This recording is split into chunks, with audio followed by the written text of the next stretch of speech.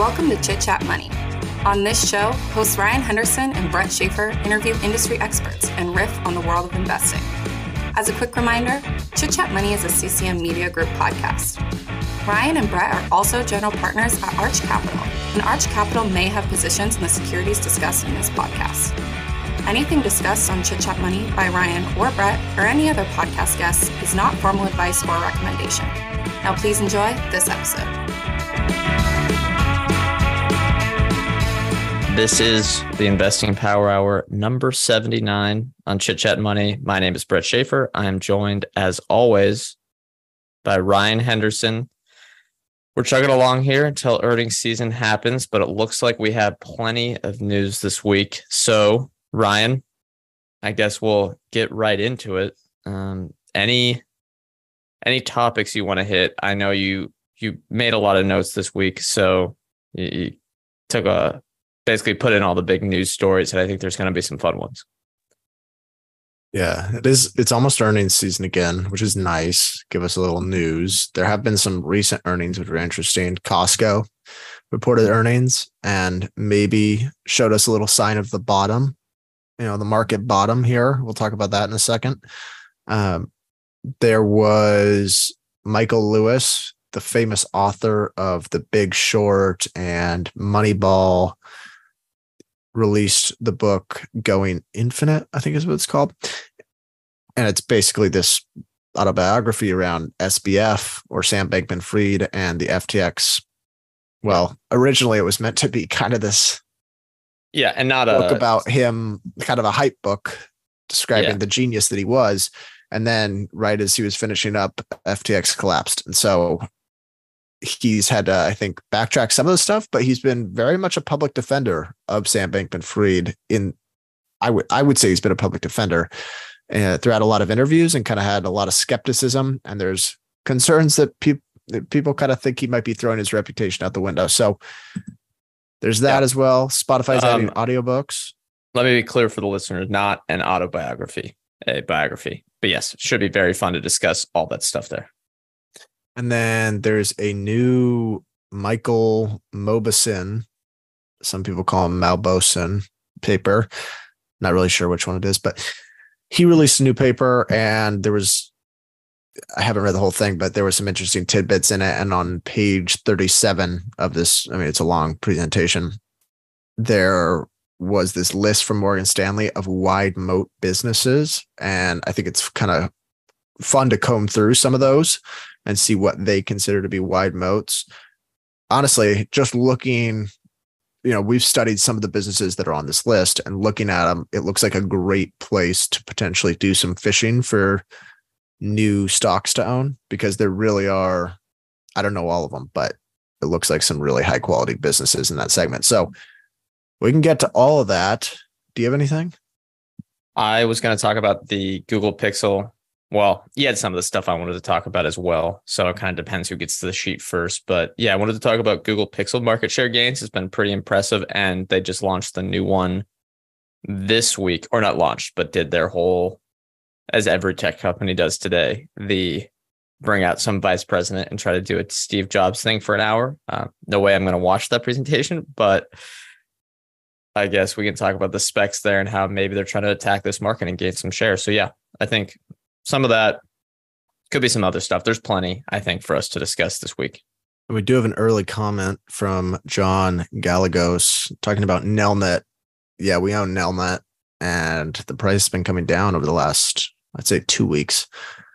And he says he's loading up and buying more shares. I don't think we can really say what we've been doing actively as of late, but Nelnet's our largest position. Everyone do their own thing. Nelnet's our largest position. And it is kind of interesting. We've been trying to peg why it's kind of coming down. And I think probably the most realistic reason is just around interest rates rising and potentially tightening the spread on their loan book. But there's always a million reasons that something could be going down. So it's been fun to guess. The good thing is they got a management team that buys back a lot of stock and does so opportunistically. So chances are you're not the only one buying. I imagine management is as well. Yeah. I think. Should we dig in? Yeah, go right ahead. What do you want to hit first? I kind of want to start with Costco. All right, that's a fun start. Yeah, it's more whimsical, right? Or maybe you can hit the earnings as well. But the first thing you have here is a little more fun. Yeah, I didn't take a deep enough look at the earnings, but apparently this kind of came out during the conference call because I didn't know this existed, but apparently Costco now sells gold bars. On the conference call, the CEO said, I've gotten a couple calls that people have seen online that we've been selling 1 ounce gold bars. Yes, but when we load them on the site, they're typically gone within a few hours and we limit 2 per member. You can only see the prices of these if you're a member. According to some member online, they cost just under $2,000 for a 1 ounce bar. I had no idea. They are literally selling just pure gold bars online.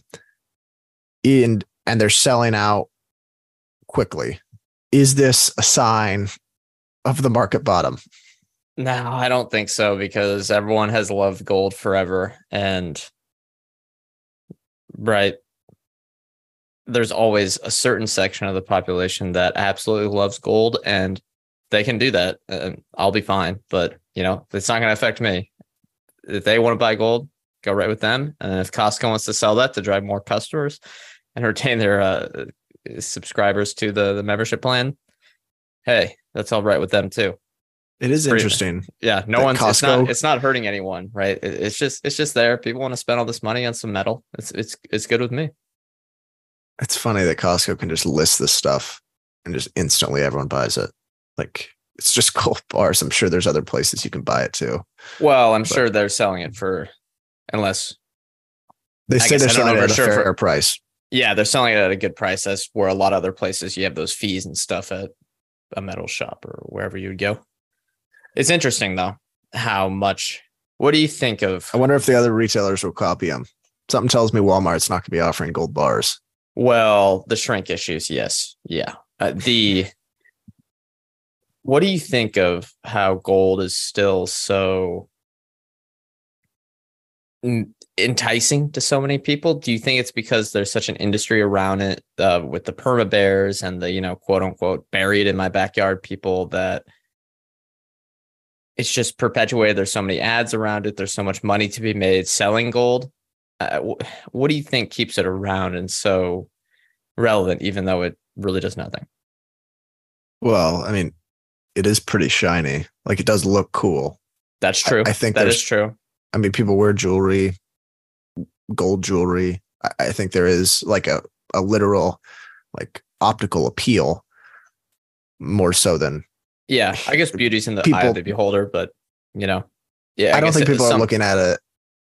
Well, a lot of people are, but I think a lot of people are just attracted to it because of its whatever optical appeal. And then maybe then why are they buying the the doomers? What? Then why are they buying the bars? What I would say. Yeah, I mean, the gold bars still look pretty cool. It's just like, I don't know. I don't think that's the sign of the bottom. Honestly, it could be the sign of the top because there's too much excess to spend on gold bars. Yeah, exactly. Maybe. But did you look at Costco's earnings at all? Or maybe I'll pull them up while you're talking. No, I really didn't. It's one of those I just really haven't followed because the multiple just has always kept me out. Yeah. Well, here's a question I put out this week after seeing Costco report strong earnings again. Now, it's hard because we don't really, the Amazon is a part of a bigger business, so we don't exactly know how profitable it is, right? Stuff like that. But let me give you one business. You have Costco, the full business that you could buy, or you could buy Amazon retail, which could include the first party, third party business, Amazon Prime subscriptions, but just exclude Prime Video, right? Because the majority of it is subscribing for the shipping services, and then add on the advertising business as well with the sponsored listings, because that's a big part of the retail segment as well. From an earnings perspective, what do you think deserves a higher multiple, which I guess would mean, what do you think has a better combination of competitive advantage plus potential growth? I think it's a tough question. I think they're both pretty darn strong here. Chit Chat Money is brought to you by Interactive Brokers. Designed for active traders and sophisticated investors, Interactive Brokers offers trading assets in 150 markets with 27 different currencies. They charge USD margin loan rates from 5.83% to 6.83%, rated the lowest among margin fees. The ability to trade stocks, bonds, options, futures, commodities, and more with high interest rates paid on instantly available cash balances, plus the ability to lend your eligible stock shares to earn passive income, all on one single unified platform. That is why we at Chit Chat Money use IBKR and wouldn't use anything else. Restrictions apply. For more information, visit ibkr.com/info, member SIPC. Open an account with IBKR today.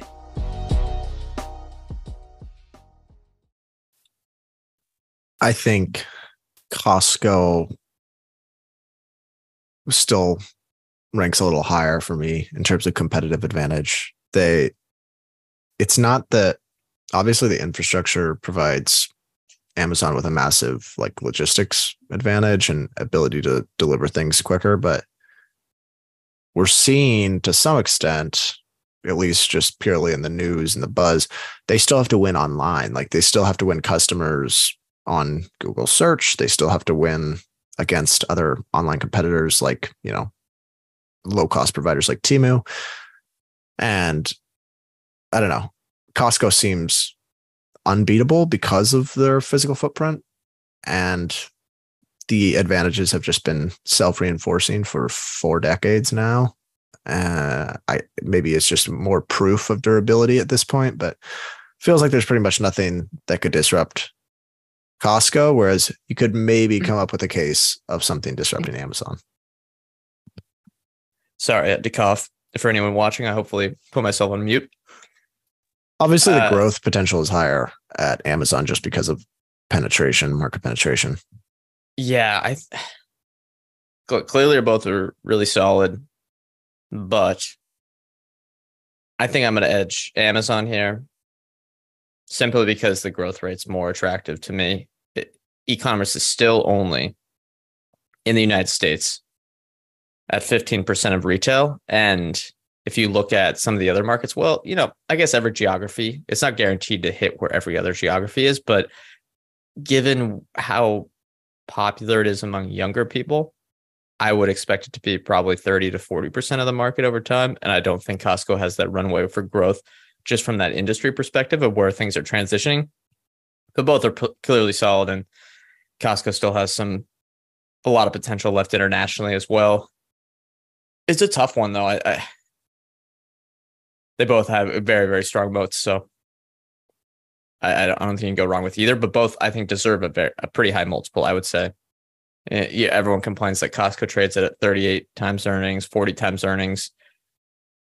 I don't know if I would pay that much for it, but I don't think I would be selling it if it was trading at 30 times earnings, 32 times earnings. I wouldn't, right? There's a reason Munger says he's never selling it. Now, if we look at the earnings, it wasn't earnings. It was they do their monthly updates. So they gave out their comparable store sales for the 5 weeks in September.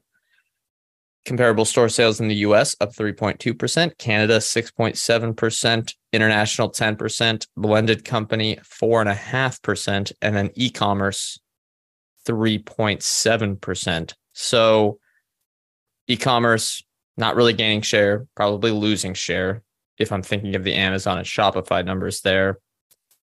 But everything else seems solid, even as we're going through a bit of a bullwhip on the consumer spending compared to 2022. Yeah. It's a fantastic business. Now, do I think it deserves 38 times 38 times earnings? I don't know. I'd rather buy. Maybe it deserves it, but that just means the expected return is going to be lower. Should be. Yeah. For most of it might deserve it, but I don't want to be a shareholder in the situation. And I think if Munger were put in the situation now, yes, he's not continuing to hold it, but I don't think he's buying it. There's like that kind of that concept of, I think Munger was the one that talked about it with like marriage, like before getting married, have your eyes wide open, but once you're married, you can squint a little. Right. You can like let things go, but be looking for red flags prior to it. That's kind of the same with like the company. Be looking for all the red flags prior to owning it, but once you own it, you can let the multiple run a little bit. Like just continue to hold it. Yeah, I agree. And the way I would look, okay, it's going to grow, right? Obviously. But from, I say, a opportunity cost perspective, from hey, I could maybe find something else. There's a lot of optionality there, especially if the broad market falls. Costco's likely going to fall as well. I'd rather at this price or own short-term treasuries over buying it, right? Like buying it. But I agree with you. If I'm holding Costco and I've owned it for 10, 15 years, here's a good question. How, because eventually you have to sell something, right? If it's trading at 100 times earnings, something like that, super extreme. Assuming normalized earnings, what multiple would you sell Costco at today? And I think it would be around, and again, this is not buying. This is if I bought it before and I'm selling simply due to valuation. I think it's probably in between 45 and 50 times earnings. What do you think? Yeah, I was going to say north of 40 times. For me, I'd probably be selling it, because sometimes when you get a company that ratchets up to a 40 times earnings multiple or even above that, you can kind of rationalize some case where they grow into that. But for Costco, it's really hard without just extending how long you're going to hold it. It's really hard to like increase your expected growth rates unless inflation's insane. So right. Yeah. Okay. I think north of 40 times, it doesn't feel very attractive to me. Right. But, all right. Anything else there? I think we can move on to what I may call the sexy topic of the week, which has been all the talk of the investing, business, finance world. And that is the new Michael Lewis book, Going Infinite. I guess he doesn't need any more marketing, on SBF. And the trial's starting this week, which is exciting. Did you see the courtroom case drawings or sketches? He got a haircut. He looks like more of a criminal now. I think that was a mistake by their lawyers. I did not. I saw some pictures, I think, of him coming out of the courtroom. Yeah. Right? Was it the same stuff? He got a haircut. I didn't check out his haircut too closely, to be honest. There have been a lot of interesting pictures coming out of it. There's been good coverage from the Wall Street Journal. Honestly, there's a podcast out that's called The Trial of Crypto's Golden Boy. That's, I think, kept up with everything pretty well. And it kind of shares interviews from SBF from back in the day. And I've been listening to that for probably most of my coverage, and it's pretty entertaining. Did you see the list he made for dating the CEO? I did not look at it, but I saw people were discussing it. He's a strange character. I don't think we can really, you're not guilty for being strange. I think you're guilty for being a ethically criminal, compromised, and hurting other people and stealing their money. Okay, so let's talk about the Michael Lewis stuff. Yeah, what the book's out. He's on the press tour. What has he been saying for any of the listeners here? Well, there's been a couple interviews now where he basically says, unlike Bernie Madoff, which was a Ponzi scheme, this was the FTX segment, the exchange, was a real legitimate business. And so was the hedge fund. And he kind of defends him in saying that if it weren't for the run on customer deposits, they'd be fine. And if it weren't for him to make risky bets in the hedge fund, he'd be fine. And he even went as far in a recent interview as to say the lawsuit against him kind of makes no sense. But what bothered, first of all, Bernie Madoff, there was a legitimate operation. They were one of the biggest market makers as well. His sons ran that on the floor below. So not entirely a Ponzi, but Bernie Madoff's operations, yes, Ponzi.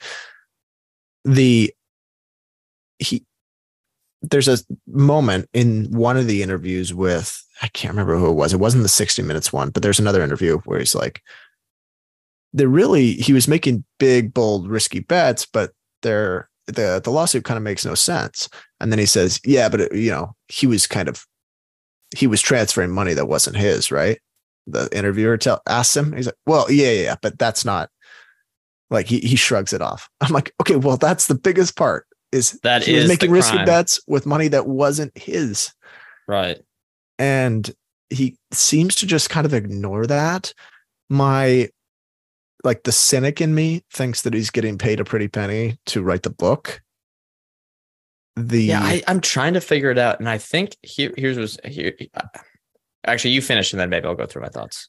Yeah. Like I can't understand his perspective. I'm having a hard time doing it. Matt Levine lays out a pretty good case throughout his writing that it's going to be hard for SBF to get out of this. And Michael Lewis is kind of just omitting the lawsuit, and he's really defending him publicly. And I don't get it.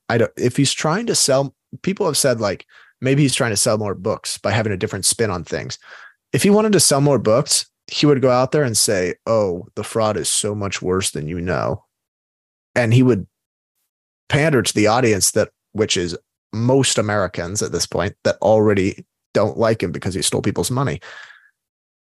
He want to go out and defend him, because it's made me a little more reluctant to read the book. I don't want to get 50 pages through this thing and just be shaking my head like, why are you defending him? So yeah, I'm not going to buy it. I am going to be buying or reading Number Go Up: Inside Crypto's Wild Rise and Staggering Fall by, sorry to the author, but his name's Zeke Faux. Zekefaux is his last name. I'll be reading that instead, as I think it's a more measured take on the crypto industry, although it might just be confirming my bias.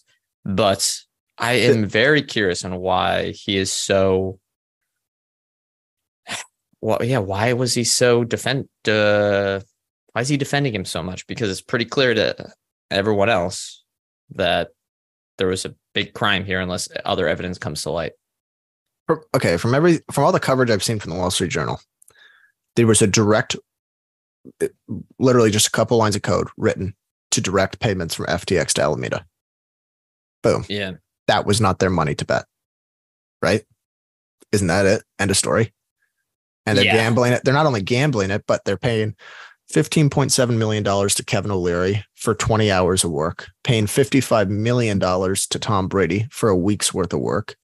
Well, that in itself is not a giving crime, away using customers' money to right. It doesn't, that's in itself not a crime, but it doesn't matter exactly what they're giving it away as. That would be just bubble behavior from a company, right? If they got it from a VC. But what I'm saying is it wasn't theirs to give away. Not only gambling, but essentially giving it away to make Sam Bankman-Fried lifestyle better, to allow him to be in better social circles. Maybe you could call it marketing budget, but there was so much ethically wrong with this. And I don't know how Michael Lewis is just ignoring it. Yeah. Looking back to those Super Bowl commercials, pretty wild stuff there. Do we, first of all, shout out Taylor Swift because she turned down money from FTX? Yeah, I heard that was maybe not true. That was like a fake story. It's confusing. Really? Yeah. I think so. I think something that like a lawyer intervened or something and was like, ask him if these are registered securities or something. Maybe it was a fake story. But to the people that pandered this stuff, Kevin O'Leary already didn't really like him to begin with. But Tom, come on. Well, actually, 55 million. I don't know, man. I think it's fine. I think anybody would. I would do that. Give up a week for 55 million. Yeah, but that is insane amounts of money for marketing. Really, was it even marketing? I don't remember the commercial, so maybe it was more just to hang out with Tom Brady for a week. Now, remember, it was the commercials where they're saying, "Don't be like X and don't be like all these people. Everyone." You got to get into the future, start using FTX. Yeah. I think what's key here for especially the people that were collateral damage, and it kind of maybe leads to my Michael Lewis take here, is that it's pretty, unless you follow this closely, try to research it a lot like we do. I don't think it's crazy hard to understand, but if you're just on the outside, you can go, well, this is super confusing. I don't really know. I'm just going to trust the industry people to tell me that it's okay. Right. So I don't really blame all the celebrities, right? Maybe Kevin O'Leary, because he seems to be supposed to be, right, a shark on a TV show that I would not watch if you were a serious person. But the other thing, or go ahead, that I found funny about the coverage, and this doesn't really have to relate to the Michael Lewis stuff, but from the Wall Street Journal coverage, something they talked about that was interesting is when FTX collapsed, they realized they had whatever, $8 billion, $9 billion hole, which they'd been paying out customers' money to Tom Brady. They created an 8 billion, I think was the final number, hole. And first of all, they were using QuickBooks. There was money that was unaccounted for. They had a hard time figuring out how much they owed. He sends a message to CZ at Binance like, fine, you won. I'll allow you to buy us. And then CZ is like, okay, we'll send our lawyers in and our accountants or our auditors. And he's like, and he determined pretty quickly that this is unbuyable. There's so much unreported here. There's a way bigger hole than people are accounting for. And CZ had called it off. Like, there's no way this is happening. Sam Bankman-Fried had no idea for like a while that Binance had called it off. That that CZ was like, no, we're not buying you. And so he sends a message kind of before it's supposed to close, like, hey, there's been a lot of rumors that he might be backing out. Just want to double check. He's like, no, like, we're not buying you. Yeah. CZ is let's say, well, we'll let the courts decide, but he's been alleged of a lot of crimes as well. And I would think I would lean on the side of being guilty, but it's also TBD. We should say here. But at least he seems like he's professional, right? And he actually is trying to run some sort of business operation here, but we'll see what the hell happens with Binance. What I want to talk about with Michael Lewis, though, is I think looking back on all his different books now, if you look at Moneyball, okay, if you kind of look back on it and you follow baseball, I honestly don't think it had that big of an impact. The teams didn't actually do that well. It wasn't some sort of miracle thing. Yeah, you're using stats. Crazy. If you look back at the blind side, there's actually been stuff that's come out recently saying that the family screwed that guy and were actually terrible people, which, again, we'll see actually what comes out to be the truth, but not really good for Michael Lewis's investigative journalism there. Then there's Flash Boys, which when you read it, and you don't understand the industry, you go, dang, that's crazy. That's evil. We should get rid of this. Actually, I think the high frequency traders are providing a lot of value once you actually understand what they're doing. And now this, I just don't think he understands the stuff. And he's just being very gullible. I think that's the key here. Does write a good story, though. Not since The Big Short. It's not accurate. I haven't liked any of his books since The Big Short. They're not. I think I haven't read any of them since. He's half-assed The Big Short's great. What's come out since The Big Short? Tons of stuff. There's like one covering government and agencies like the Department of Energy, Flash Boys. This one, maybe one more. Flash Boys was after. Yeah, The Big Short. Also, The Big Short. Michael Berry. You could have talked about how he was crazy. Maybe he wasn't crazy then, but the guy, right? Like that also has come out as he is a little politically insane. Yeah. It hasn't come out. He just started tweeting and everyone's like, oh my God, this is not Christian Bale. Yeah, exactly. So the portrayals right? Like, I think that lines up where, okay, maybe we shouldn't trust this author that was put on a pedestal for these type of stories anymore. Yeah, I think that's fair. All right, we got a question here from John again. Thank you for being one of the few joining us here. It says, look forward to listening to your podcast on Adyen. I would say that is out. So go check that out wherever you're listening. Could be on the YouTube channel, Spotify, Apple, wherever. But he has a question on Boston Omaha as one of their co-founders, is also on the board of Nelnet. Do you see similar success in Boston Omaha? Both are companies that are kind of the baby Berkshire model, right? They're trying to be a conglomerate. They're trying to just provide value to shareholders, right? They have a very open mandate on what they want to do.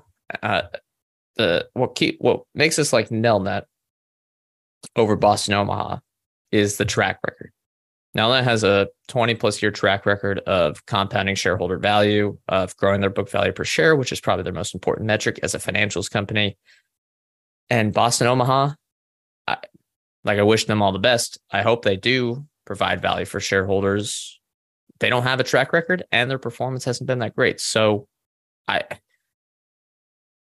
with these conglomerates, it's all based on the track record. And when you're small, like if you looked at the early 80s with Berkshire Hathaway,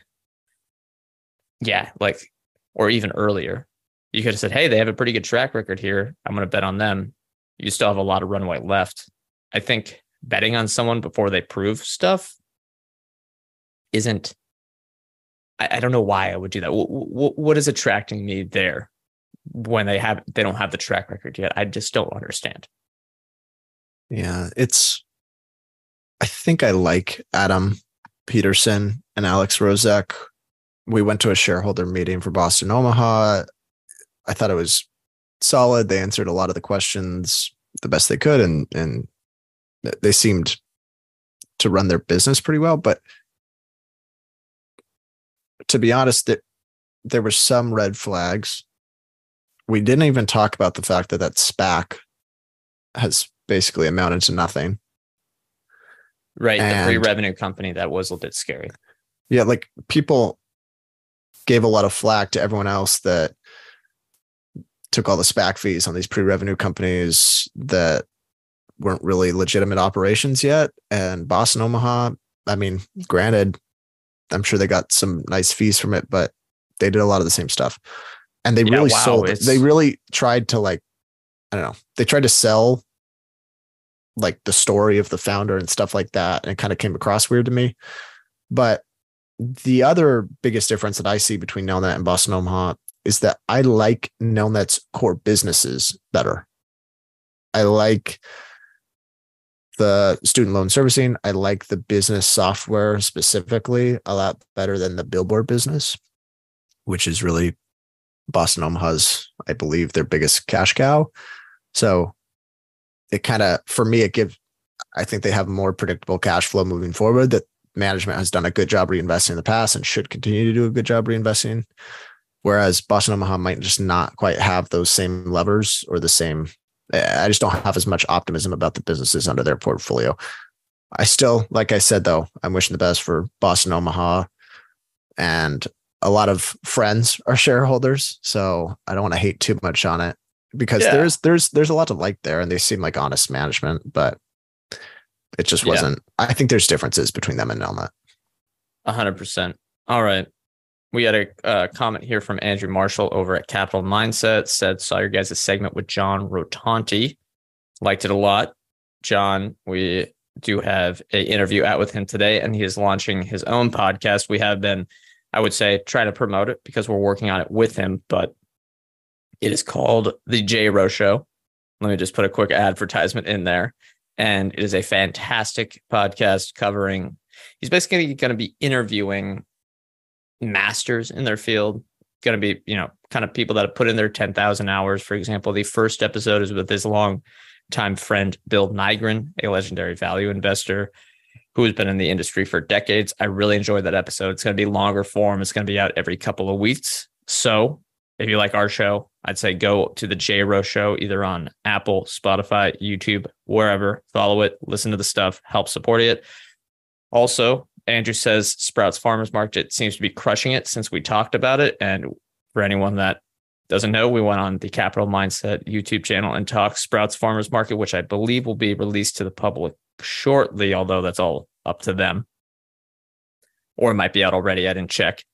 But that was really fun. And yeah, what do you think of, because the Russell 2000, a lot of small caps, micro caps have gotten beat up compared to the Magnificent Seven, as a lot of people are calling it, right? The Big Tech Seven.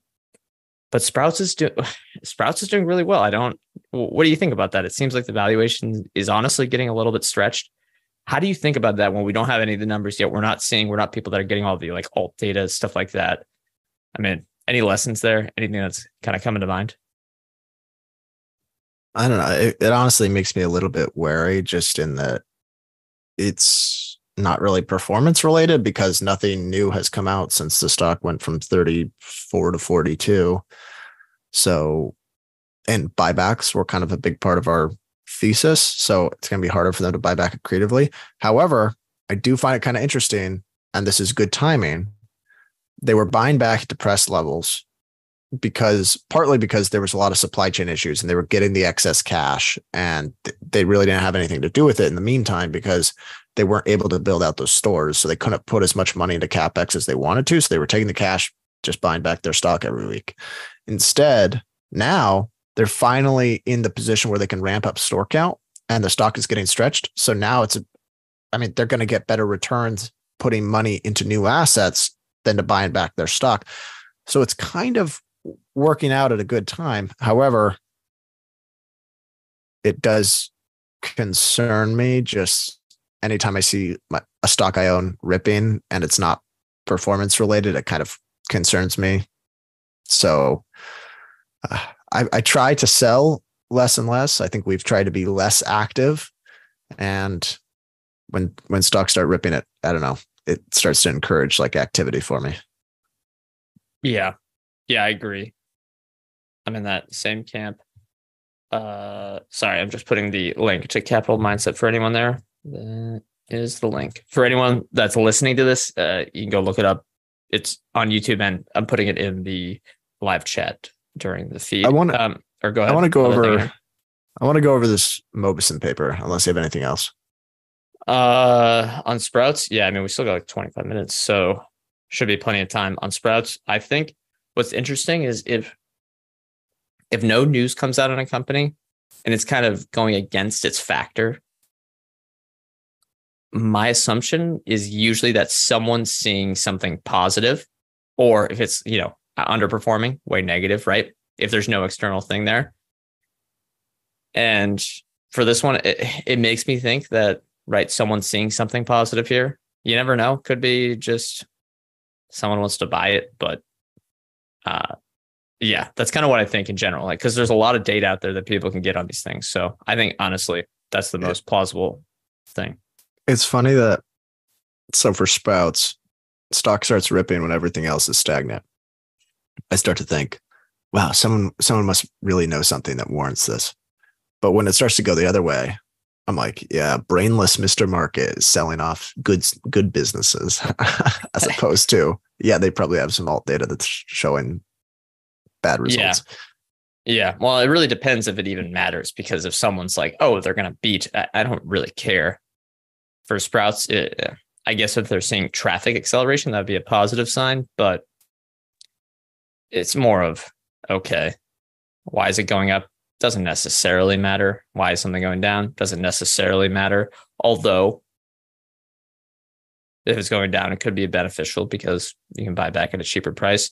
I think the big lesson I have from a stock like this, as one of the ones, I guess the few of the stocks that we've owned that have done well in the last couple of years, is that when you buy a decent business at a very, very cheap price, it's hard to lose. And management just doesn't like the money they get on fire. Yeah, we do have some questions. Tony asks, did you guys already talk about Spotify audiobooks? No, we haven't yet. So maybe I'll just hit on that first. This week they announced, so last year they kind of rolled out this audiobooks feature on Spotify, but it was basically not that different from any other audiobook platform, which is you just buy each book individually, a la carte. So it wasn't bundled into the subscription at all. But this week they announced that they are going to be including audiobooks in the premium subscription. So it says, here's a quote from their press release. It says, to start, we're offering each premium individual as well as plan managers for family and duo accounts 15 hours of listening per month, making more than 150,000 audiobooks available. I like that they're differentiating in some way, and this is probably the best way to drive real audiobook listenership and diversify consumption away more so from music streaming. So I like it. I haven't thought all the way through it yet in terms of how it might impact Spotify's business. My initial thought is that it's going to take a while before this trickles through into anything financially. Yeah, I was making jokes that it's going to have low margins. It probably will, at least at the start. They're just trying to launch with some deals here, and it's not going to have any impact financially for many years. But I think it can be very positive from a churn reduction standpoint because, okay, who's their biggest competitor? YouTube Premium, right? YouTube Music, whatever you want to call it, around the world. They don't have this sort of feature. And if I'm someone who's thinking, okay, well, I can get YouTube Premium for whatever the deal they have with, you bundle in stuff that's not even the music. For me, this could, I think, provide a lot of value for myself. And I'm just thinking personally, I like that service is going to be on there for premium subscribers. I think it gives them more pricing power, which they're not going to make money on the audiobooks per se, but they're going to make more money on the music. So yeah, I like it a lot. I don't think it changes much though. And they did talk about how it's been a long time coming. So it looks like they had to go through tons of negotiations here. So I think it's going to be similar to the music business, low margin, you got big suppliers. They have kind of the labels are similar to the publishers. And that doesn't mean it's a bad business because the unit economics on music are, I think, much better than people think. But we'll see what the final product looks like. The other thing I'm just thinking through now is if you're only getting 15 hours and you get halfway through a book and you're halfway through a month, probably going to spur more audiobook purchases or a la carte audiobook purchases. So yeah, and I imagine that helps drive some revenue as well. Yeah, and I believe you can add hours on a sort of a la carte basis for, I think it's like $10 a month to add 20 hours more, something like that. I'm sure that's just what they had to negotiate with the publishers or whoever you call them. I forget, Random House, Penguin, Simon Schuster. I think it's clear though that their goal is to offer unlimited audiobooks, right? That's what they want because that's what they would be want to offer, similarly to music, but I guess they couldn't get there. Yeah, but it's like, okay, look how much value we're adding to the subscription. And this is really valuable, I think, from a consumer's perspective. Like you're not paying any more and you're getting access to a bunch of audiobooks for free. Not free, but included in the subscription. So you'd think, wow, that's really going to raise potential pricing power. And you just don't. But they're very patient. Well, they just raised. So, but yeah, they're very patient with that. For the first time in forever, 15 years, 16 years since they launched, they raised the price of their individual plan. That is true. Yeah. Right, so, I mean, you could argue, okay, there's a lot of pricing power left, or there's a lot of ways you can go about that. You can think about that optimistically or pessimistically. Yeah. You know who this helps? Probably Warner Music Group and all the big labels. Yeah. Because it allows them to raise prices. And if they're still getting that 75% chunk, well, I guess it's still prorated based on listenership, but maybe it doesn't help them that much. I wanted to talk about this Mobison paper because we got 15 minutes left. Long paper. I think it was like 50 pages or something like that. On slide 37, there's this list of wide moat businesses from Morgan Stanley. And I think there's about 100 companies on this list. I'm not going to go through all of them. Maybe Brett can share the screen. Maybe some of the ones. Maybe I'll just name off a couple. Adobe, Amazon, Altria, Blackstone, AutoZone, Autodesk, Danaher, Estee Lauder, FICO, Intuitive Surgical, Philip Morris, MasterCard, all those. Something that stands out to me, because we were talking about this earlier on, is that Costco is not on this list. Well, maybe they just disagree or didn't include it for some reason, but it's one that you remember pretty It's one that always comes to mind. So I'm curious why they wouldn't include it. Yeah, it seems strange to me. Were there any here that you see and you think, that might be a little premature? I'm trying to look through. One that pops up to me is Live Nation. But, well, maybe they have a strong moat, but I just don't know if that business is that profitable. I mean, Tesla, they're still very early stage, right? Tesla, sure. The evolution. But everyone, yeah, evolution. I think, we looked at that a while back. I'm sure the business hasn't changed that much. Extremely high profit margins, but I'm not sure exactly because they've seen some customers go in-house, right? For that, basically trying to do this themselves. I'm not sure how much of a moat that has, but I'm curious. I would love to have someone on here talking about it. I think for the most part, these make sense. I will note there's a lot of tobacco on here. That makes sense to me. There's a lot of companies that we've done recent episodes on. AutoZone.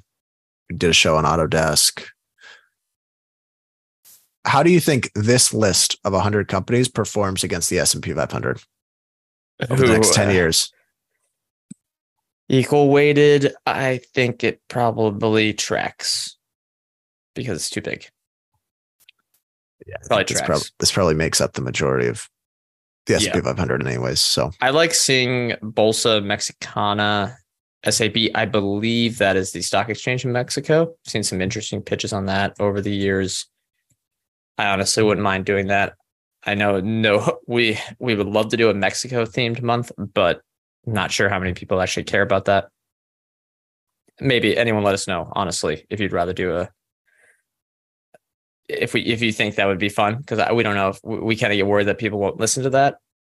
What do you think? Any thoughts there in general on? I think it'll take a lot longer to do the research because some of those investor relation pages are tough. Yeah. I remember looking at the Mexican airport operators, and those investor relations pages are a disaster for an English reader. And sometimes the translations aren't exactly right. So kind of makes it tough, but we do have some comments here. Fake Alias says, opinions on physical retail companies getting very cheap from shrinkage, interest rates, and recession narratives. Do you think there are attractive opportunities currently, or is it a trap? I kind of don't know what to think about this shrinkage issue, because it's for a lot of these companies, it's not really solvable. A lot of it has to occur at kind of the local government level, I would believe. So I think if you're just bringing your stores out of there, I think it probably helps the discount retailers that don't really operate in those spaces, that aren't in like the big cities, which it sounds like Target. Who are the other companies that were pulling out of some of the big cities? I know retailers just the big Target as an example, or Target as businesses, big box retailers that you classically see across all sorts of cities in the United States. A little teaser. We're doing some discount retailers for the month of October, which will be fun. And maybe we'll have a better conclusion at the end of the month, but it's hard for me, it's really hard to get any sort of take on, okay, is this problem going to get worse or better? I don't know. It seems tough. Yeah. I haven't really looked at them as a bunch, like as a collection. Margins seem to have compressed kind of across the category, which feels like that might be kind of here to stay as long as the consumer remains a little pinched. It's been interesting to listen to the Dollar General. Spoiler alert, we're going to be talking about them next week. Dollar General CEO kind of commenting on the consumer and how difficult of an environment it's been. So I worry a little bit, just given the consumer right now, that margins are going to be anywhere near what they were getting when discretionary items were so strong. Because, I mean, 2021, electronics were one of the best selling categories at a lot of these big box retailers, especially like the Targets of the world. And they can really mark those things up on discretionary items, where it's a lot more competitive when grocery and critical consumables or non-discretionary items are the major driver of traffic. Yeah. That's my haven't done enough looking opinion. Yeah. What's funny is that the Dollar General, they get constantly asked, what's the health of the consumer? And they're like, well, our consumer is always unhealthy. That's the point. So what's interesting is that the discount retailers tend to do well during a recession.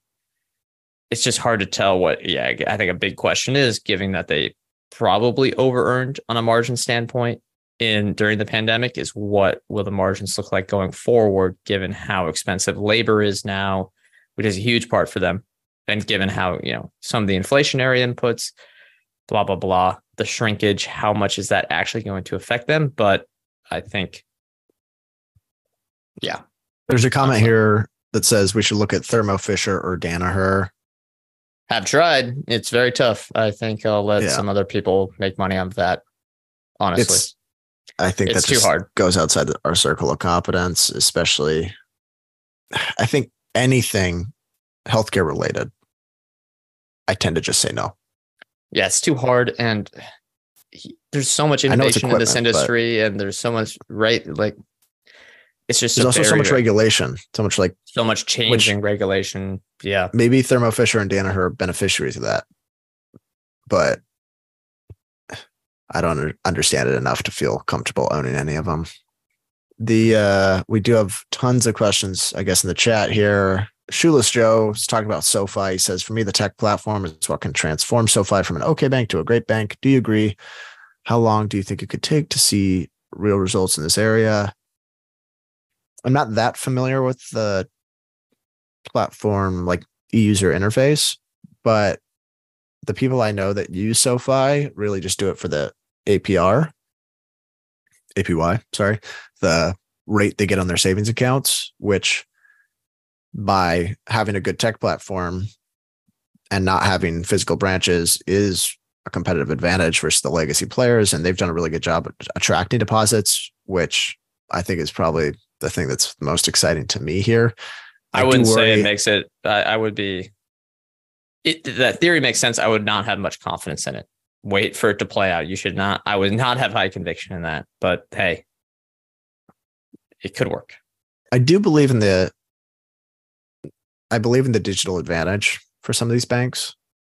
Yeah. But I don't know. With SoFi, it feels weird because they report like a tech company, but they're really at its core a bank. And so it's hard to get any sense. We looked at it and then we talked to Brad, who owns it, and looked at it again. And my biggest takeaway was that I have no idea what they'll earn.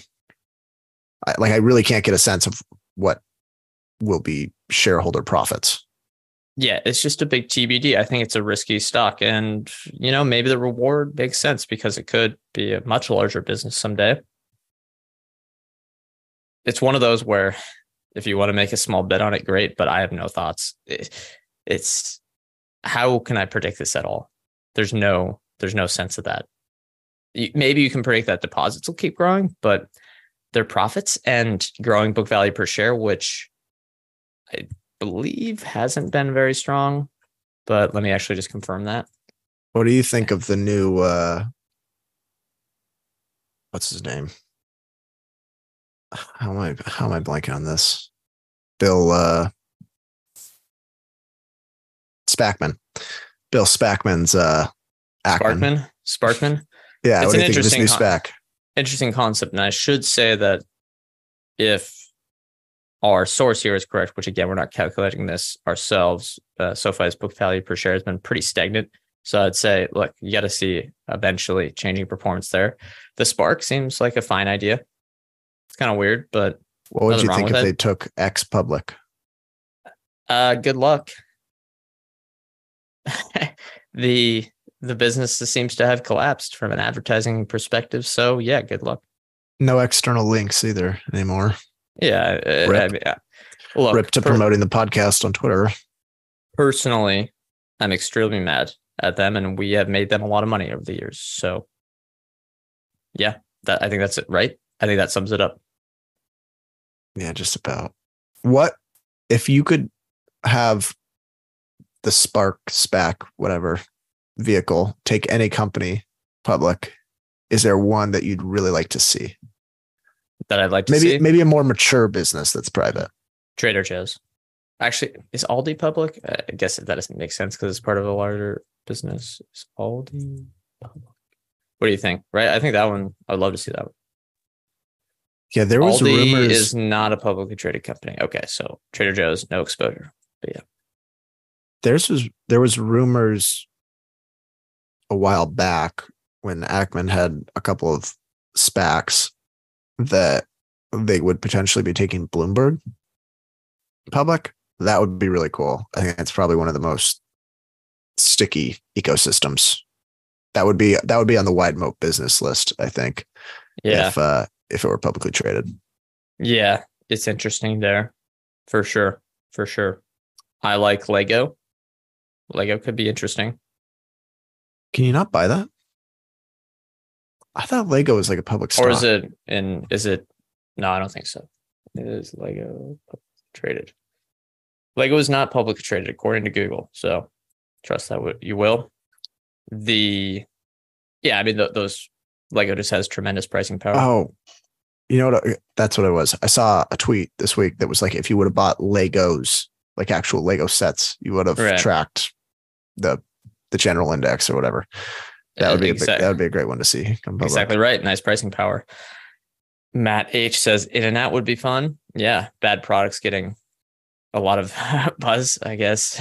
Right, like the burgers aren't very that good, and I'm a hater. I'll say it. I'm a hater. Sorry to any of our California listeners, but what's interesting is that I think that it sort of makes sense, sort of almost like Hershey, right? When we did a show on Hershey, people are like, well, the chocolate's not very good. And it's like, but that's kind of the point because it has one, unique flavor, and two, even though it's bad, it's so stuck into the cultural whatever, it's so stuck within society and blah, blah, blah, that's a moat within itself. And I think In-N-Out has this weird brand that I don't get it, but that could be a decent business as well.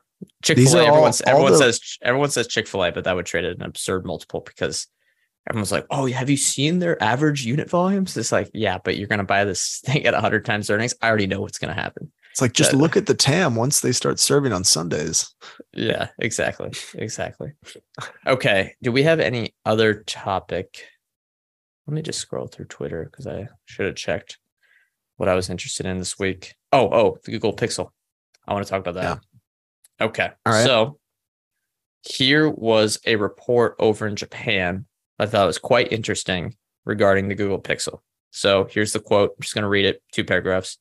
In Japan, which is the world's 3rd biggest economy and an important market for apps and games, sales of Google Pixel smartphones rose 6 times in the second quarter of 2023 compared to a year ago, according to research firm Counterpoint findings published by Bloomberg. This increased the company's market share to 12% from, I'm guessing, about like 2. While that's important news on its own, what makes it even more interesting is that Apple's market share declined from 58% to 46% during the same period, marking the first time in 2 years the Cupertino Giants' share has fallen below 50%. We just saw the Pixel 8 and Pixel 8 Pro releasing this week. They're actually going to be shipping for $700 and $1,000 respectively, a $100 increase from the previous versions last year. So they're on their 8th iteration here. Whenever they talk about the specs of a phone, I kind of just go, all right, you got this cool computer chip. I guess they have the Tensor chip from Google and they have all these features, right? Seems like the camera's great.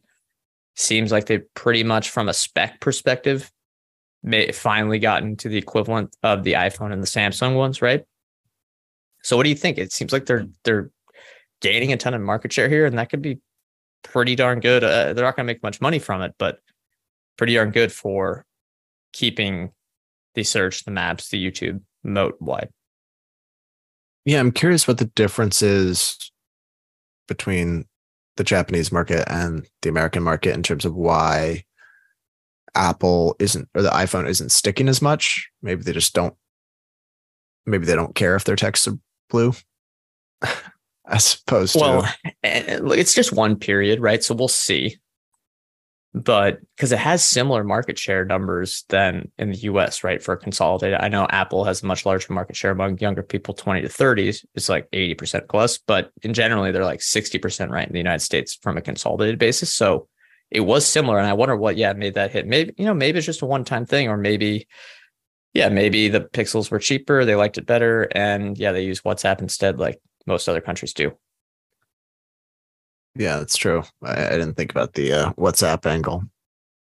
I guess it's time to short Apple, huh?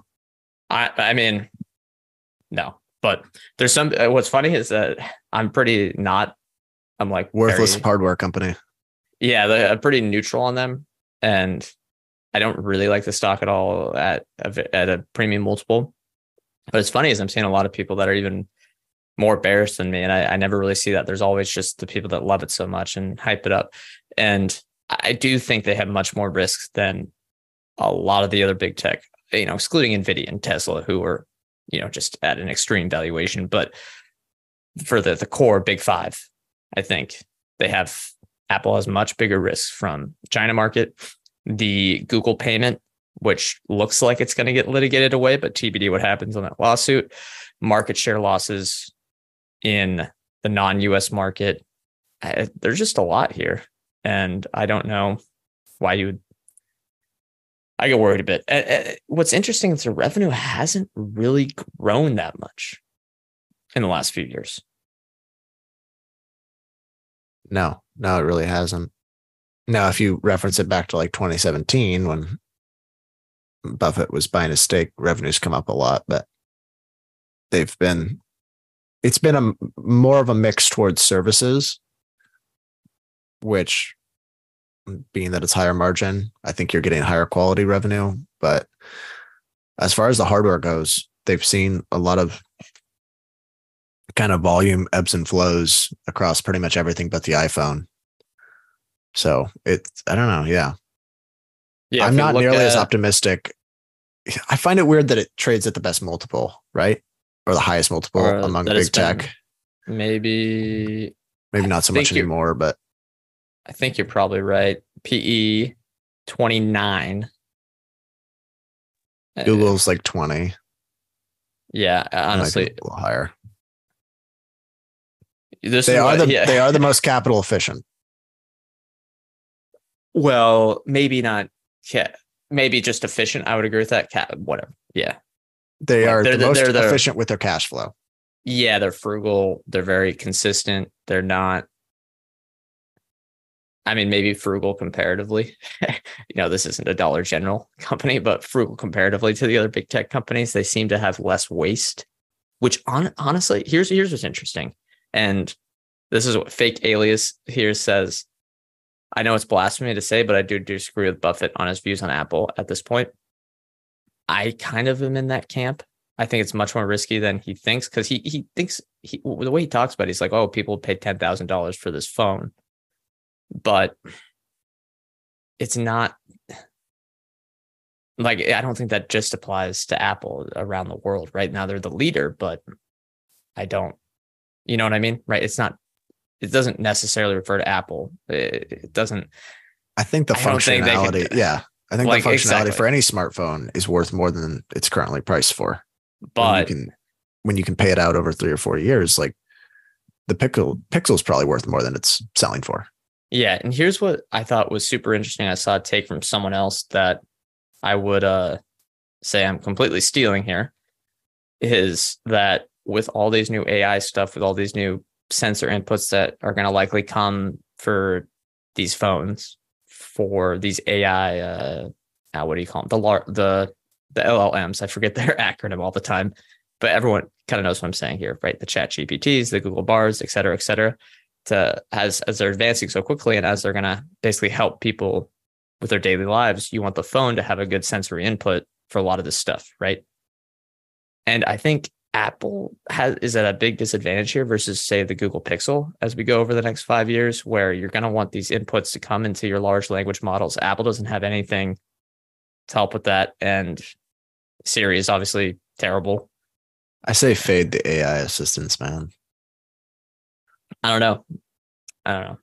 Either way about the AI assistants, you want them. I think it more, applies like, to business. I think it applies to enterprises. There's good applications for it for Spotify using the voice generative assistant from OpenAI. That makes sense to me. But this like idea that everyone's just going to be like, oh, I don't know what to do. Maybe I'll just ask ChatGPT for every single search query of its life. Like that's just not going to happen. I think ChatGPT's consumer sentiment peaked a while back. Okay, here is a take from NCS Capital's newsletter. Maybe it's a bit of a take, but maybe not. Just kind of a thought. Says it's covering kind of that AI phone that rumoredly OpenAI is trying to look into. Says, and this is a direct quote: "The phone market is wide open for disruption as we move from multi-touch to a chat-based AI interface. Google is well positioned with its LLM efforts, but Apple could be vulnerable. The phone itself needs to become more aware 24/7 with vision and audio, and it will need to interface with AR glasses and provide more onboard processing. I highlighted this potential disruption back in April, and last week news broke that OpenAI's Sam Altman and former iPhone designer Johnny Ive are potentially working on an iPhone of artificial intelligence. Status quo will be hard to disrupt, but for the first time in well over a decade, there's a major UI transition opening a path for disruption."